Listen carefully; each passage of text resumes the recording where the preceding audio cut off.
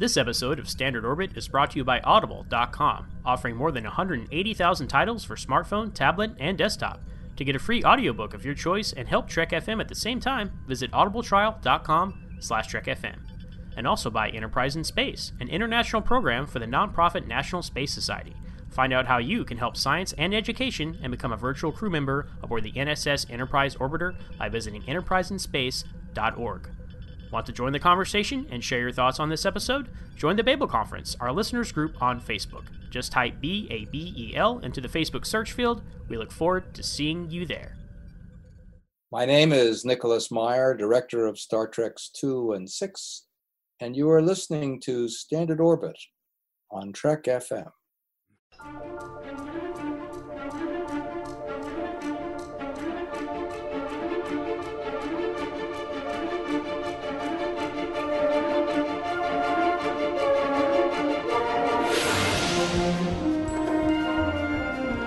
Risk is our business. It's like nothing we've dealt with before. By golly, Jim, I'm beginning to think I can cure a rainy day.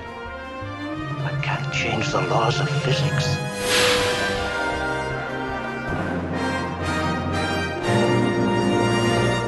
Now in Standard Orbit, sir. Welcome, everyone, to Standard Orbit, Trek FM's dedicated podcast that covers the original and new cast of Captain Kirk and the Enterprise. I'm Ken Tripp. And I am Zach Moore. And you know, the two most iconic alien races of Star Trek are the Klingons and the Romulans. And we thought it'd be fun to kind of take a look at both of them in the original series, kind of compare them, not, versus or either, just kind of strengths and weaknesses, our favorites, our least favorites, that kind of stuff, because they are the recurring villains of the original series. And they're the only two that kind of justified having their own spaceship as well. So I think that alone puts them... Now, actually, I say that the Tholians had a spaceship as well, which got reused in The Way to Eden. So the Klingon and Romulan ships are, though, the most iconic, so... I agree. I love these guys because I think when you look back when the series was being made in the 1960s, you had a lot of World War II veterans, producing the show, writing the show. Roddenberry himself was a bomber pilot. All those things, and I think the villains kind of took kind of parodied a little bit the villains that were being fought in World War II to a degree, and I think they really did a nice job coming up with two diametrically different opponents for the Federation, and threats on both sides, but threats from two very different cultures. And I really think they did a nice job with that. I think that the introduction for both of these villains was outstanding. If you think about the first episodes they appeared in. What about you, Zach? Yeah, the Romulans came first, which people might not think about, because the Klingons didn't show up to the very end almost of the first season of Star Trek. So people think Star Trek Klingons, go together like, bacon and eggs or whatever, but not really for the 90% of the first season of Star Trek. There were no Klingons. Right. And the Romulans came across in episode 9, Balance of Terror, production order, because that's the way I describe the episodes. Fair enough. And of course, we didn't see him again for a while after that, but still, that still made an impression. And as you said, Ken, the introductory episodes of these races are so important, because if it had been a mediocre episode, they probably would have never revisited these guys to begin with. So since they made such a strong impression and were so popular, they ended up coming back. Both these races ended up coming back after their debuts. Let's talk about these introductions a little bit, because you had two very powerful actors. If you think of Mark Leonard in the Romulan Commander, I don't know if he had a name other than he was the Romulan Commander. No, that's a trend with the Romulan Commanders on the original series, that they have no names. They're just Romulan Commander. Yeah, but he actually just played a brilliant character, I thought. Now I know the show was based a lot on Enemy Below, and you can actually if you watch Enemy Below and you watch The Balance of Terror, there's a lot of similarities in both the character for the person who played the German submarine captain in that movie and himself, thinking things through. Is this the right thing? He wasn't a fan of Hitler in Enemy Below. He wasn't really a fan of the Praetor and what he had to do. He was thinking back and forth. He was being the good soldier, but at the same time, he's like, what are we leading the race to? And then you have John Kalikos, right, who comes in playing Kor, an Errand of Mercy, who just plays the ultimate warrior, the ultimate conqueror. He doesn't care about anything. It'll be glorious. I really love the way these two actors really took the lead characters of these villains and portrayed them, I thought, brilliantly. And I think, there's been a lot of conversations between who the better villain is. And they've both been used as time has gone on, I think, appropriately, whether it's in the movies or, across the next generation or whatnot. I mean, the Romulans have always remained the opponent, while the Klingons have kind of evolved, which is probably the opposite of what you'd think, just if you look back at TOS. But at any rate, these two actors, these two characters, I think, carried the flag. And if it wasn't, like you said, for that huge kickoff from both of them, you're right. They would have just kind of faded away, and we would have had, I don't know, Ferengi or something weird, Yeah, that's a great point. Now, for Mark Leonard, right, he's not only a template for Vulcans, right, because he goes on to play Sarek, but also Romulans as well. And then he goes on to play a Klingon. So that guy, he was just everywhere on Star Trek. He was the Mark Alaimo before Mark Alaimo, who also played a Romulan in their first appearance on The Next Generation. So it's all connected, guys. Yeah, you're right about that. His character, of course, unfortunately passed away at the end of his episode, so he did not get to return as that character. But John Kalikos does return, not in the original series, but in Deep Space Nine multiple times as Core.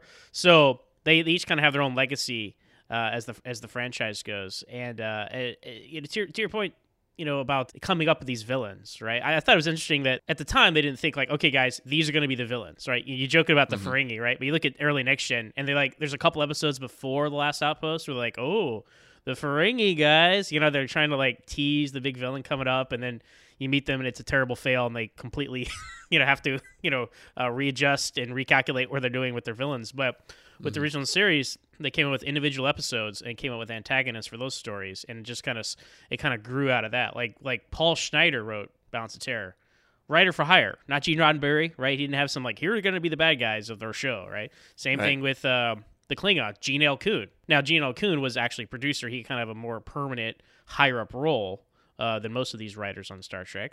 But still, this is not Gene Roddenberry who came up with a villain for Star Trek. These are independent writers coming and bringing their own things in, which I thought was great. Ken, I don't know if you looked at the outline that I made, but I am looking right at it. Okay, so does it surprise you? That, because if you didn't, I was gonna be like, how many episodes do you think these characters appeared in? But what I don't know if it would surprise. It surprised me when I looked this up way back, because I've known these facts for a while because I'm a huge nerd.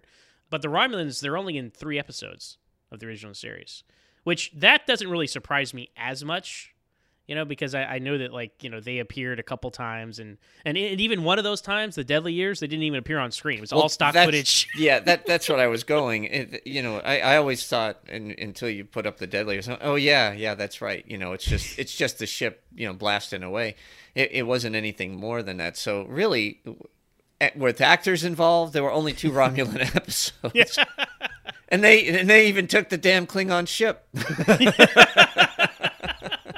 It was. That's a clever use of stock footage, right? The original series uses stock footage. Like, okay, fine, we'll go to the neutral zone. The Romulans, notoriously, we don't communicate with them very much over visual, so we'll just have their ships popping up, shooting at us. Works great. All you need is that one shot over and over of the decloaking and the plasma torpedo, and that's all you need. So I thought that was pretty smart, even though, yeah, I would have loved to see more Romulan episodes, because I think as far as most people are concerned, right, the Romulan episodes, both of them, because Deadly Years gets a big asterisk by it, right? It does. Balance of Terror and Enterprise Incident are usually on most people's top 10 list. And to think of both their appearances, 2 episodes, being on everybody's top 10 list, they're doing something right with the Romulans on TOS. You're right about that. And Balance of Terror, I think I have listed as my favorite on different conversations that I've had at different times. So it is kind of funny that, it had that kind of impact, and yet they are only pulled out pulled into different scripts twice beyond that, and once really, where they really interacted with them. So you're right. They bookended it very, very well. I think, very early in the first season and very early in the third season, and that's it.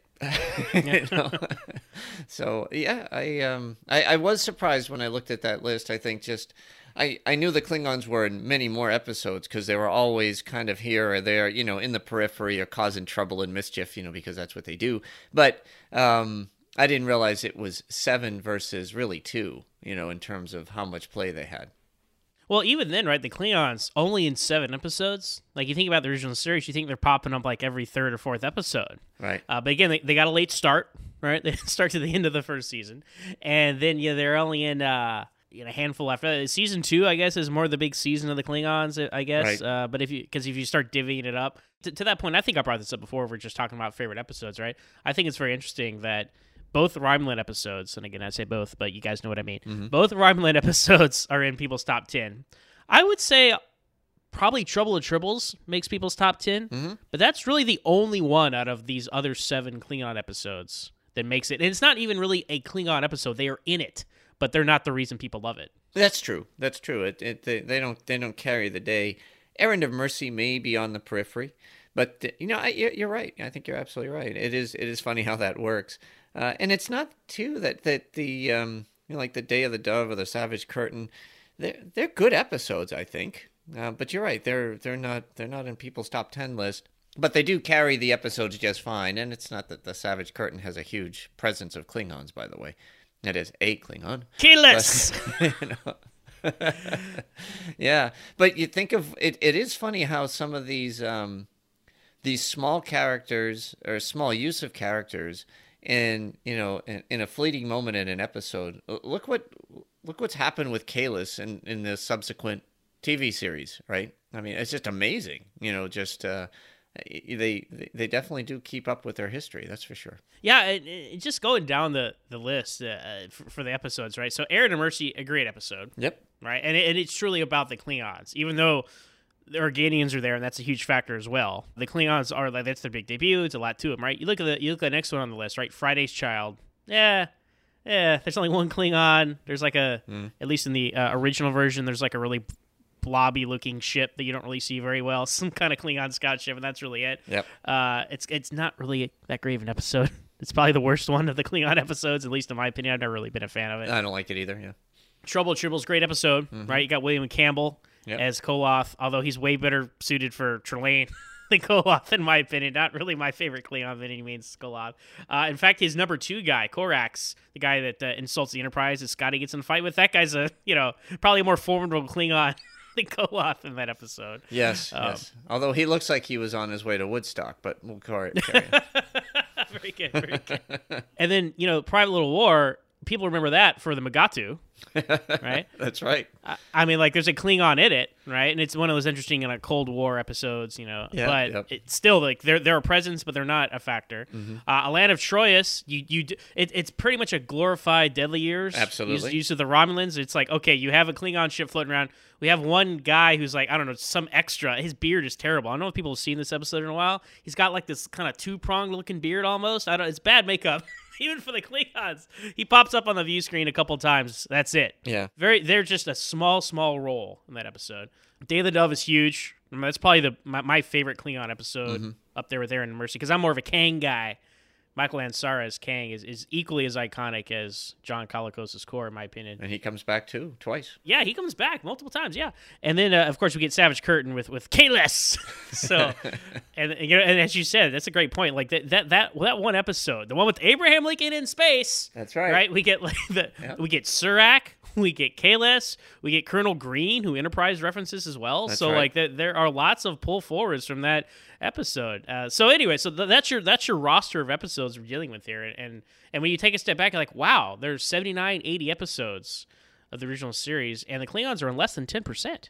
Yeah, and it's funny too how when the movies came along, it's all Klingon, right? That wasn't the intent, but it was all Klingon. It really was, and they have just dominated. So it is funny how for whatever reason, because they are just a brutal enemy, a Soviet or whatever you want to call them, with kind of a I don't know if I would say, when you think about the honor and all that other stuff, that Japanese ninja type approach to things, but a great combination of just of badasses. that get tamed, in TNG to a degree, and they're struggling with that. But I really think that they just play better because it seems like when they pull the Romulans into the films or even into the other series, it just doesn't work as well. Or maybe it's just because Nemesis didn't do well. I don't know. It's hard to say. But the Klingons seem to have a presence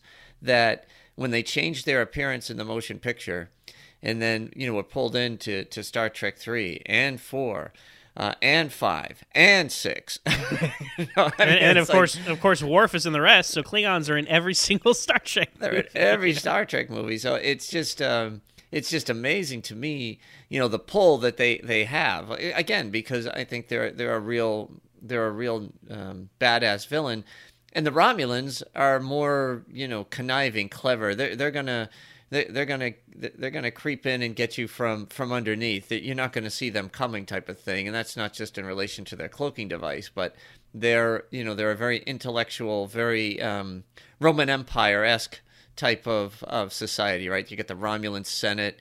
You have some kind of weird version of democracy. They have trust issues, obviously, emotional Vulcans, for lack of a better term. So you kind of feed back into Vulcan's history. And so, they have these two very different dynamics that I think play very, very well. But I think, correct me if I'm wrong, from a pure entertainment factor, I guess, as to what you can do with them, it seems like the Klingons, just for whatever reason, come off better.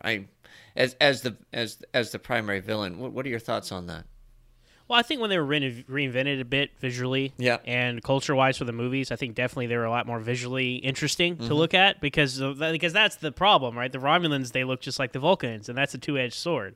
It's a cool twist when you meet them for the first time, and there's some interesting story. Like, that's a lot of universe building. Like you said, it ties back in the Vulcans, right? Not only do we have the Earth-Romulan War they talk about in the past, we have, the whole split off from Vulcan and reunification that Spock's working on. So that the Romulans they're a lot more interesting conceptually, I guess, and all the pieces of the Star Trek universe they touch because of who they are.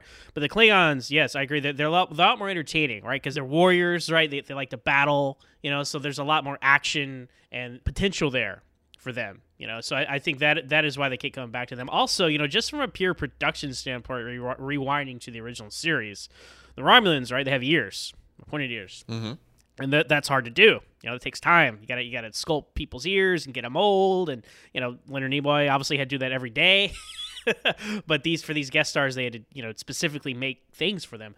So ears for them. So as you notice on the Romulan episodes, and even when they go to Vulcan, right?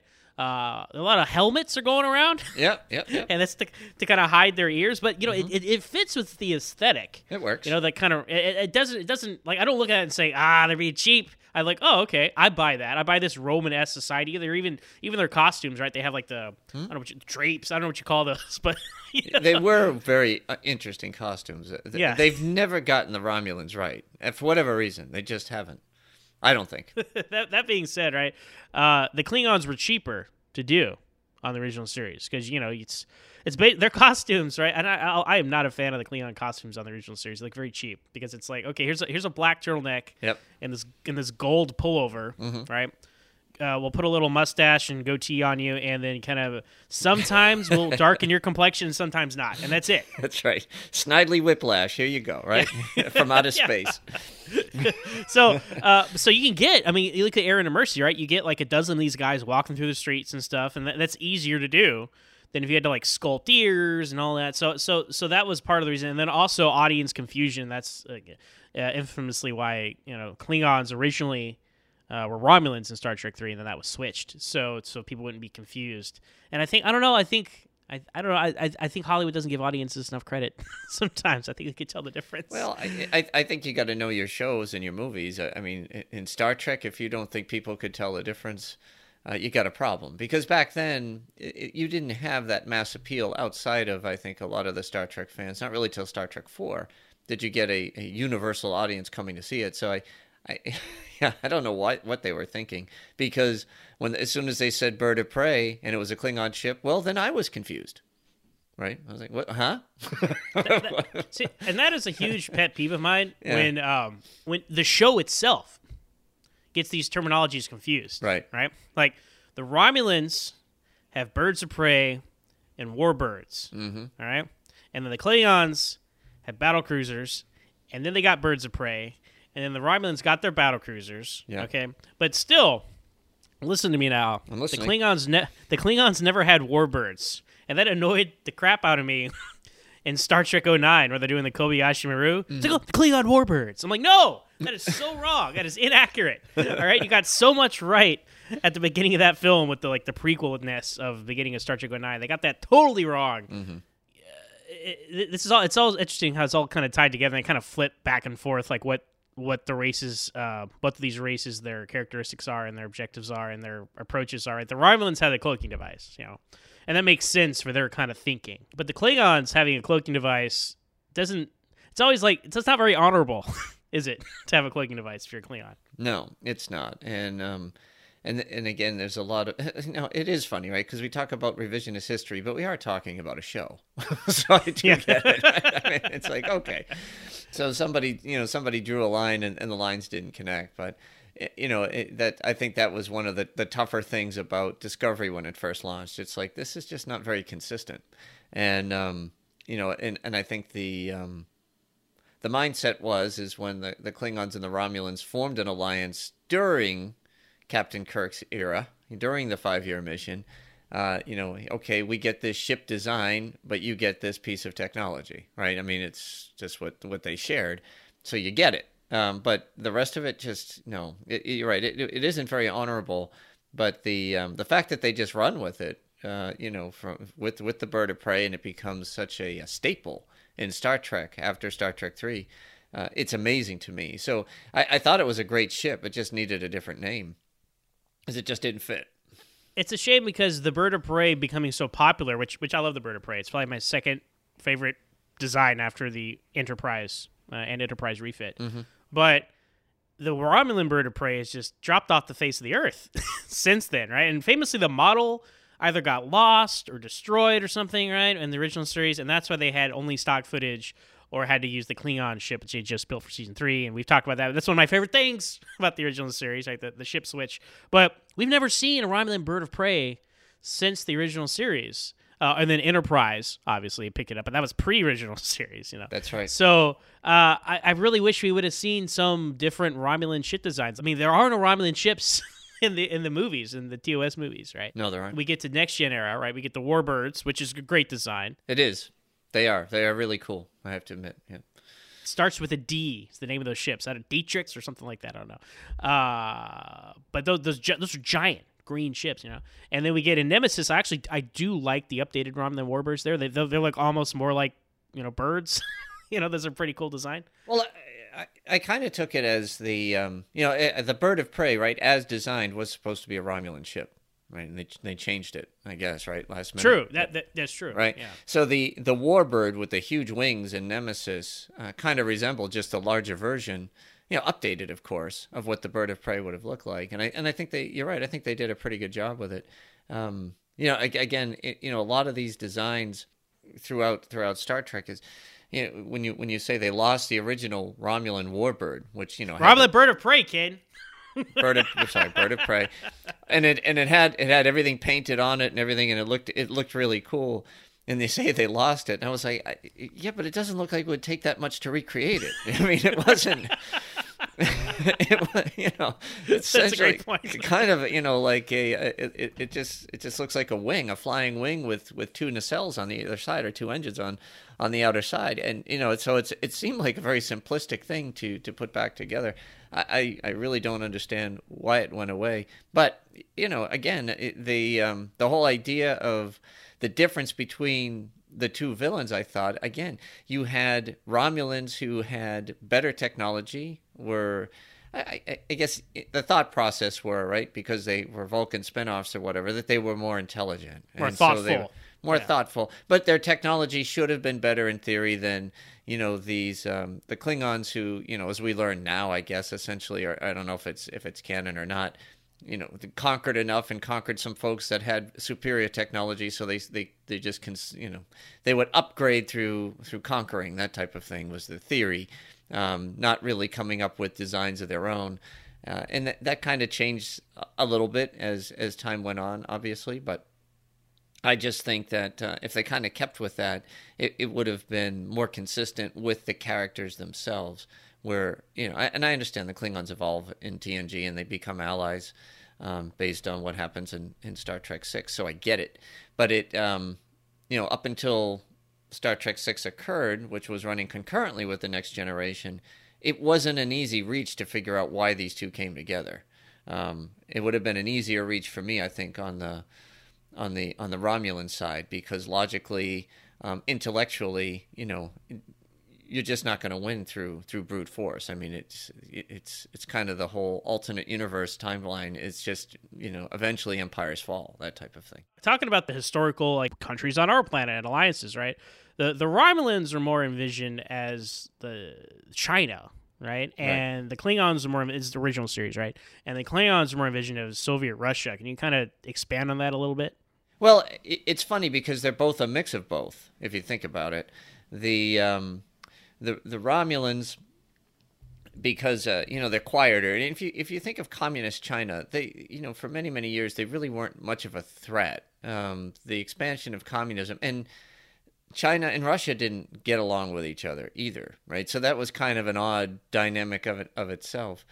And you just looked at the Klingons as brutal conquerors, and in many ways like Genghis Khan. When I think of the Klingons, that's the image that comes into my mind. Just, a bunch of warriors, just wanting to expand, that type of thing.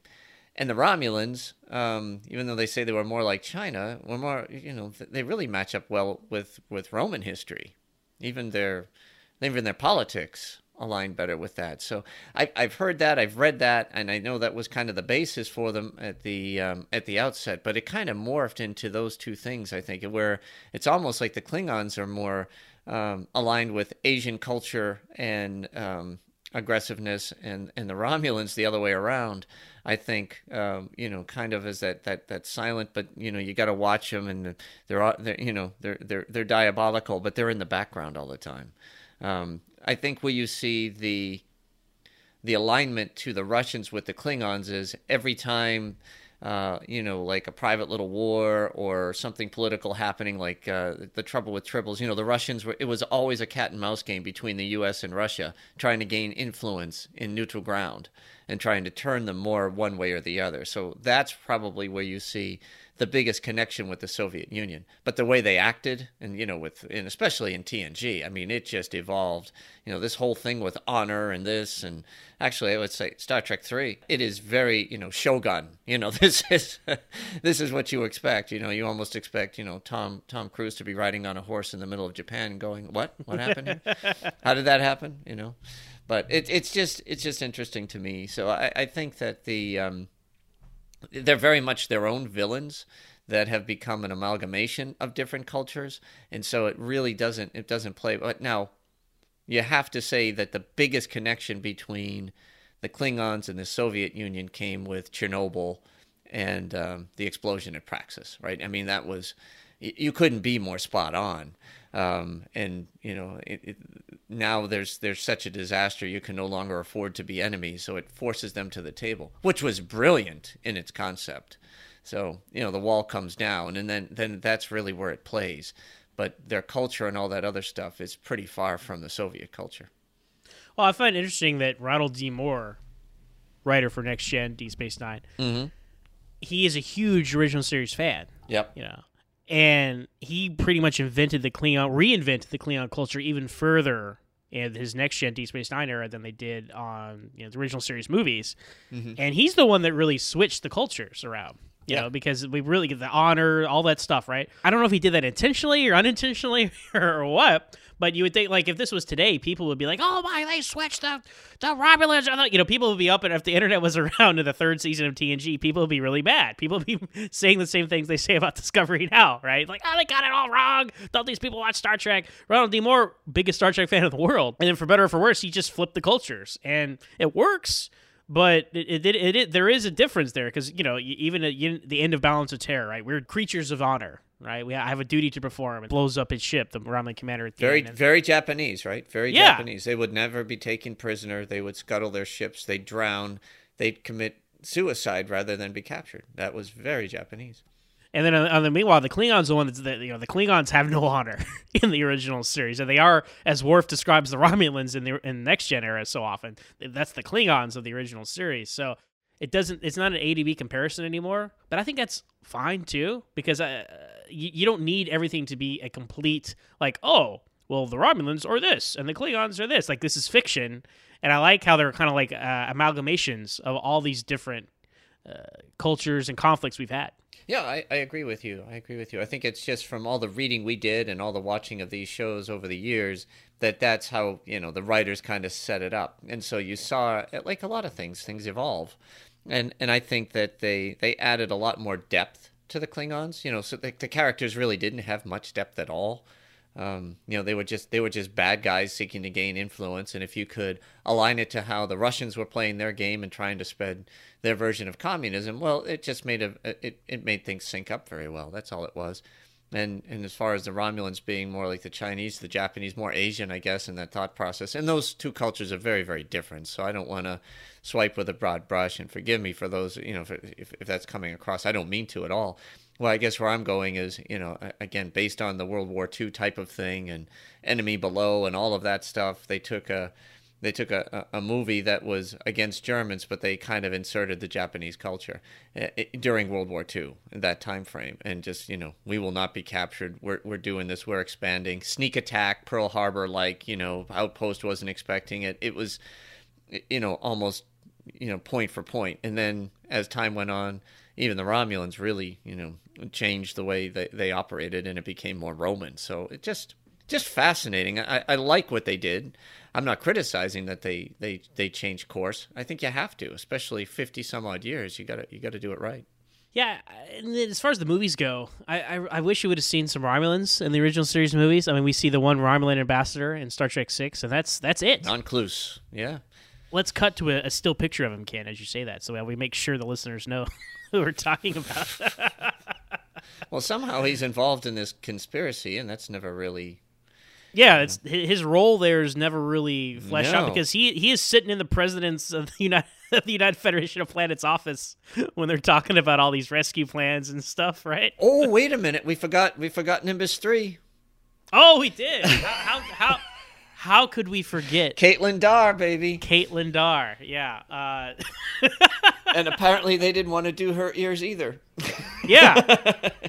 So she has this hairdo that's so carefully, you would never know she's a Romulan unless you really looked at her close. But that's right. Great. I totally forgot about her. Yeah, and then it would have been so easy for Star Trek II, right? Yeah. They're doing the Kobayashi Maru. Mm-hmm. Right, this is yet another. It's not one writer. I was talking about Ronald D. Moore earlier. It's not just one writer. It's the entirety of Star Trek franchise. People keep flipping and flopping the Klingons and the Romulans, right? Because you look at the Kobayashi Maru, right. Star Trek II, they're in the neutral zone, right? Right, which is there a Klingon neutral zone? Apparently, I didn't know there was. Yep, there is now. Yeah. Yep. And they go in there, and then these ships come up, and they're using stock footage from the motion picture, right? And they're like, oh, it's Klingons. Okay, well, we already established the Klingons and Romulans have shared the ship design. The Romulans have this ship design. So right. You could have just said these are Romulans. You don't see them on screen. It would have been fine. And then Kirk comes in because once the simulation's over, he's like, the Klingons don't take prisoners. I'm like, that's actually the Romulans, I thought. So, because the Klingon, because if you watch the original series, the Klingons take a lot of prisoners. Yeah. So even the next movie, right? Krug takes some prisoners. So he certainly does. Yes. I want prisoners. Exactly. Very good, Christopher Lloyd. So it's weird. Star Trek is notorious for its continuity breaks, which we have a lot of fun with. But I don't know. For whatever reason, you think there'd be okay, guys, the Romulans do this in this column over here. Klingons do this. Depending on the story you want to tell, pick which one that fits the story. Instead, they're just mix it and match it throughout the whole entirety of the franchise, it seems.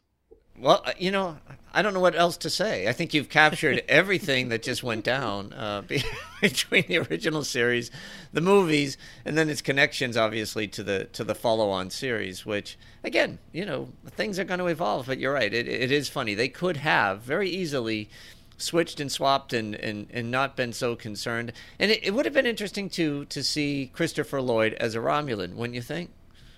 I think it helps that he's hidden behind the Klingon makeup for sure. That would have been very distracting. Do you think they would have casted him though, if they had kept the original? I just wonder. I don't know, man. I don't, Because he was kind of a name back then, right? He wasn't, the A-lister, top of the line, but yeah, Back to the Future, and he was big on Taxi. He was One Who Flew Over the Cuckoo's Nest. He'd been around, I just think the Romulans, they're a little more subdued, right? And Christopher Lloyd just has an energy to him, which doesn't really translate to the Romulans, right? They're not very excitable, and he's a very excitable actor and character. So I don't see him working as a Romulan as well. So one of our plans one of these days, right, was to actually do the script from Star Trek V, right, with a bunch of characters, and obviously Sean Connery's voice, right, with... Shybok, yes. And we were looking at that. I would love to do some snippets of Star Trek 3 with Christopher Lloyd as a Romulan. That would just be interesting to me. All right, we'll file that away. I don't really know how that would translate. But, I don't either. But talk about having a distinct voice and trying to be logical with it. That'd be funny as hell. That's good. That's got me thinking though, and I might have mentioned this on the show before because we have done many episodes of Standard Orbit, so it's hard to remember. I can't even remember episode titles and numbers, much less topics. Yes. But something I thought about was the original series Klingons, right? Uh-huh. Yeah. If you wanted to bring these guys back in the movies, right? I think it lines up pretty well. That you could have Kor, John Colicos could be Chang. Sure. In Star Trek 6. I think he fits in that role perfectly. Mm-hmm. Like he's like, we're all space, all warriors are cold warriors, right? He's all about the conflict, and he lives for that. Right. And then Koloth would be Cord from Star Trek 5, just kind of the washed up, kind of goofy guy nobody takes seriously. I think that's actually a very natural progression, for his character. I think. Yeah, you could be right. And then Kang would be Krug, because he's the one that Kirk actually kind of fought. Like man to man in the original series, so I can kind of see him playing that role in Star Trek 3 as well. So I not that I necessarily would have made it better or anything like that, but it's just something to think about. Like if you do want to and we get them all back in Deep Space Nine, that's great, and I'm glad we did. I'm just saying if you wanted to keep them in the TOS family over there, all three of those would have slotted in perfectly in those movies and those characters. Mm-hmm. I agree. I think that. Just in that conversation alone, you talked about all the different episodes we've done on Standard Orbit. I think you just blew our opportunity to have a nice good episode on its own. Oh well. Well, we'll definitely have to file that away because I like that thinking. If you were to, and you could go right into TNG with that. If you were to recast with characters that had already been established and some pretty big roles in these movies, what would have been the impact? And I think that would have been pretty cool if they had done that. I really, it's opportunities missed, I guess. But at the time, the actors that they did pull in did a pretty good job. I mean. Oh yeah, I totally get getting Christopher Lloyd and Christopher Plummer right as your main villains, which you can. So yeah, it's I understand in Leonard Nimoy actually he wanted Edward James Olmos to be Krug. That was his choice. He would have been really good. Yeah, really, I'm not. Really I know later career Edward James Olmos from Battlestar Galactica. Yeah, so I don't really know younger Edward James Olmos, but he's a great actor. So well, he is, but the problem with Krug has a lot of problems because of Christopher Lloyd's character, Jim Ignatowski, and we were, I was watching Taxi every week. It was a great show. I love Taxi, and so when he first came in as Krug, it was really hard to take seriously. It was. It took I was like, this was a real bad casting choice. I really thought that. I mean, he was not intimidating or scary, and it was kind of a joke. And then you're watching Starlog magazines, Krug, fiercest Klingon ever, and I'm going, no. No. The best villain since Cod. Yeah. That's right. It's kind of like, it's been 2 years and he's the worst. Yeah, it's yeah, anyway, as time has gone on, the character has, it was less impactful as far as, kind of pulling the thread on that. But there was a lot of teasing with that choice back in the day, and a lot of impersonations on TV and stuff like that. Just Jim Ignatowski as a Klingon, because he was, yeah. And you can't help that. And I think that's a shame. So it would have been something, they really could have pulled up on him. But Edward James Olmos, he was he was much more animated, and I think what he's a very good situational actor. So I think he could have adjusted perfectly. And I would have liked it. It's kind of like the advice that Nicholas Meyer gave Ricardo Montalban, right? Never show him your top. And that's what made Khan such a great villain was, yes, he lost his temper, but when he really lost it, it was for a really good reason. He just wasn't an over-the-top villain. And that's kind of, I guess, how I would envision Edward James Olmos playing Krug. Very, very subdued, but yet just dangerous as hell. And that's a scary villain. Mm. Yeah, he is. I know we're joking about it, but he is my second favorite Star Trek movie villain after Khan. And then I probably rank Chang third. I think Krug gets the advantage for me because him and Kirk actually fight, face to face, man to man. Not that that's some kind of like prerequisite, because of course Khan and Kirk never even share a same room together in their movie. But there's just something to that, that you don't get to see with all these other villains. I mean, like you go down this list, all these other Romulans and Klingons of the whole original series. Kirk fights Kang and Kirk fights Krug, and none of these other guys come to blows, like physically, man to man. So. No, and it was probably, you have Kirk who's doing some actiony things in Star Trek IV. He's doing the big swim and he releases the whales, and then by the time Star Trek V comes around, it's like him climbing up the side of the mountain. You're going, oh, okay, he's getting up there. And it's hard to stay with it. So I think that you're right. That the fight that he had with Krug was probably at the right time in the I guess in the timeline for Kirk to still be hashing it out, because if you have Christopher Plummer, who's the same age, if not even I think he's older. Maybe is he older? I don't know, but they're close. I mean, they're both in their high 80s now, right? Yeah. Whatever it is, 87, 88. I mean, they're up there. And God bless them. I mean, to me, it was more like the too old strategy. It was Patton versus Rommel. It was something along those lines. And I thought it was high praise for Star Trek 3. yeah. But I'm just saying, but as far as going back to the TV show, kind of, we're gonna bash heads and all that other stuff. It worked. I mean, that was a great fight scene or whatever. I have had enough of you. Perfect. And then 8 or 9 years later, when Kirk is fighting Sora, and you're going, no. This, these guys, they should be hitting each other with their canes. It just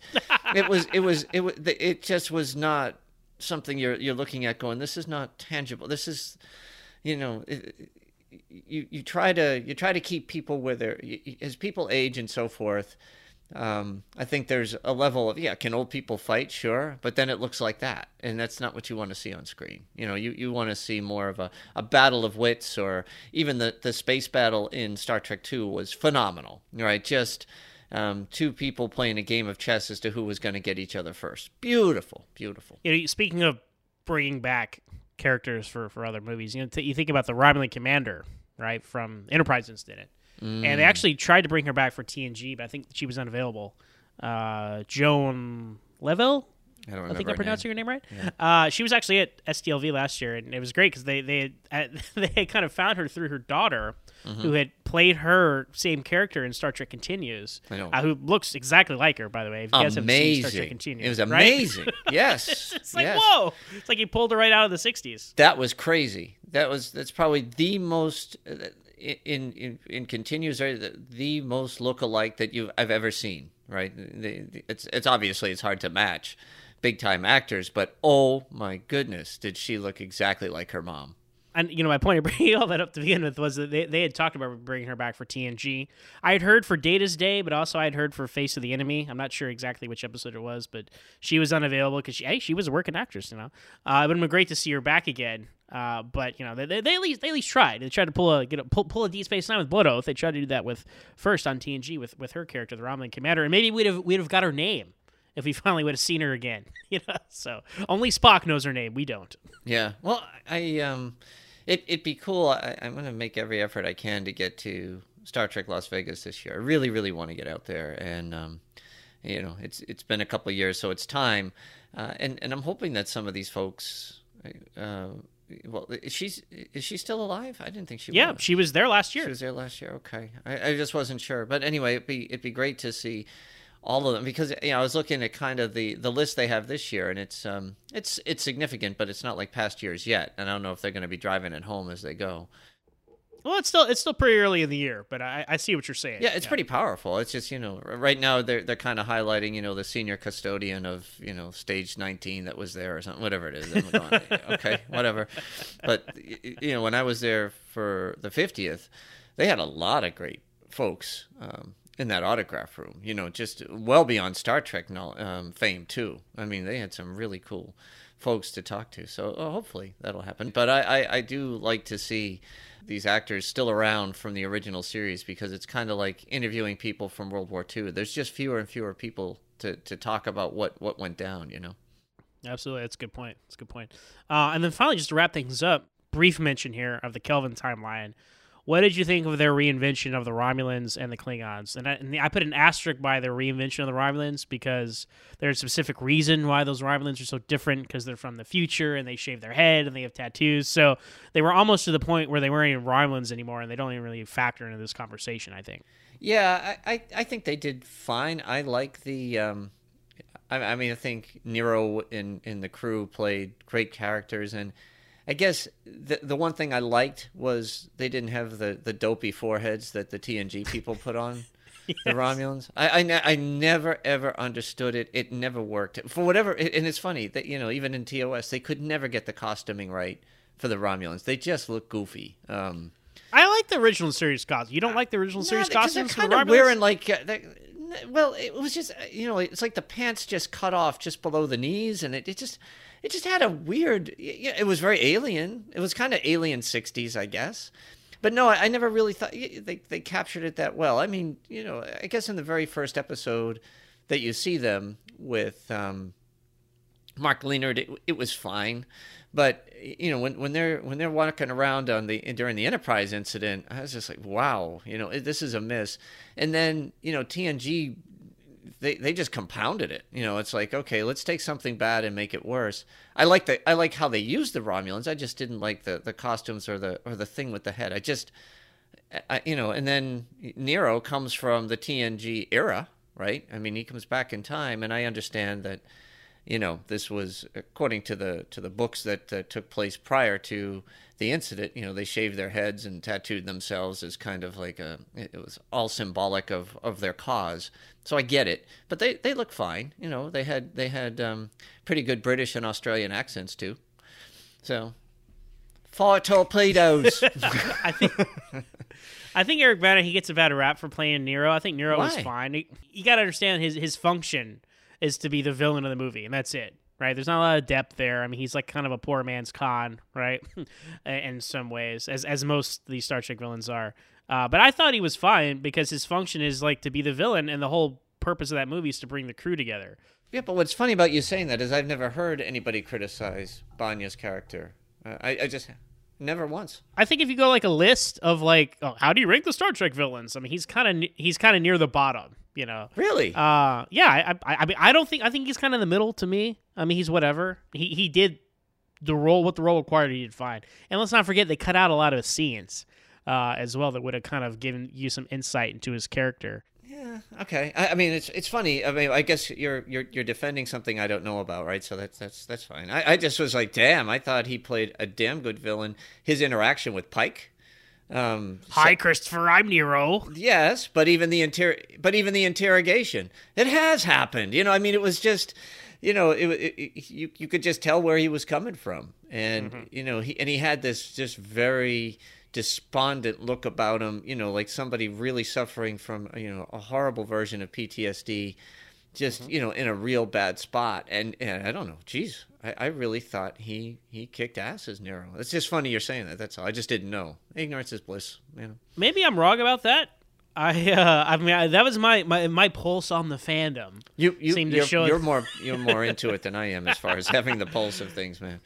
Yeah, but hey, Nero, great name for a Romulan, right? As Very of good. the Emperor Nero from Roman Empire. So, do you think the Romulans call their planets Romulus and Remus, based off Earth mythology? That doesn't. Well, Vulcan too, man. I know, right? What the heck? You know, that graphic of that just reminds me of that graphic of the neutral zone in the Balance of Terror. Something they definitely should have updated for Star Trek Remastered. I'm just saying, like, it's a static image on a screen. You know, if they can fix little things like the chronometer in the naked time, they could have fixed the map of the neutral zone. But it said ROM and ROM-I or ROM-2, and people have been debating that for years. So, like, they're like, it's the continuity error. It should be Remus. I'm like, I think it meant Romulus and Romulus 2.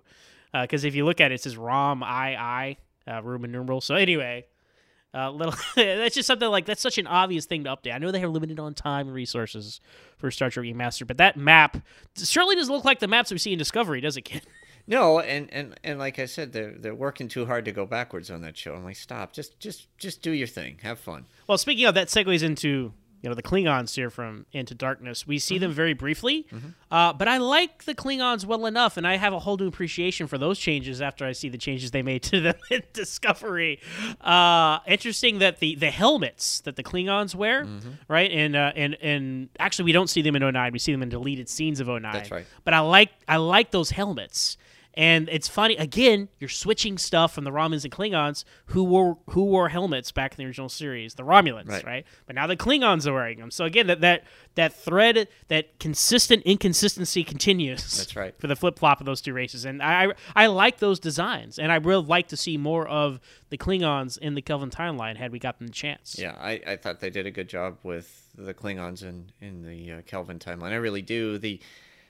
I don't know who the actor was who played that one Klingon that they meet when they head to Kronos, but dang, I mean, his eyes were piercing. The job they did, even putting the jewelry in with the head bumps and all of that, for lack of a better term, I was like, dang, that was a kick-ass villain right there. I mean, he really looked intimidating, and they haven't matched that. I don't think really before or after. It's ever since Mark Leonard's first Klingon, which I think was, that was awesomely done and explained how the brains are backwards in their heads, and that's why the spine goes over the top. And somewhere along the line, that just got trashed or thrown away, so it just become a weird little head design.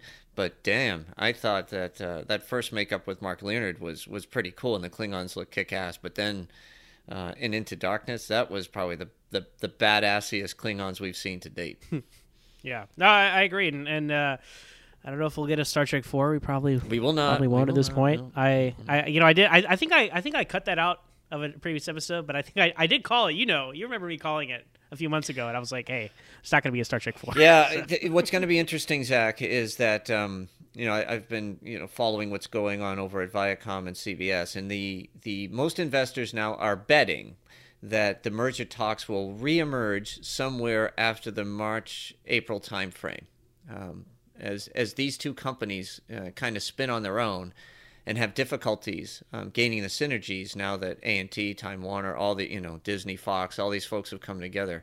That it's no longer of a choice for these two companies if they want to evolve. Otherwise, they'll just keep spinning down into oblivion, and then they'll be picked up by some other major media power. And so if they don't combine, they'll get eaten up themselves. So I think that's what they're saying. March, April timeframes, you'll start to see those talks.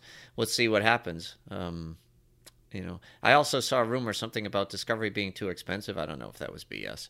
So that that production might not go on forever. So that could be interesting. That's one way you could pull it into a movie as well. Yeah, lots of rumors swirling around Star Trek. So it's I think we could all agree that a re-merger of Paramount and CBS would be to the benefit of all things Star Trek. So I really am pulling for that. Mm-hmm. Yep. Let's see what happens, man. A couple months, we'll see. You say there'll be no Star Trek 4. I agree with you. However, well, put an asterisk on that and see what happens if these two companies come back together. I think there will be no Star Trek 4 in the Kelvin timeline. I think there will be another Star Trek movie one day, but it won't be the Star Trek 4 we thought we were going to get a few years ago. So that's my statement. Sure, yeah. As of this recording on Saturday, February 9th, 2019, let it be written. So it is said. On that note, the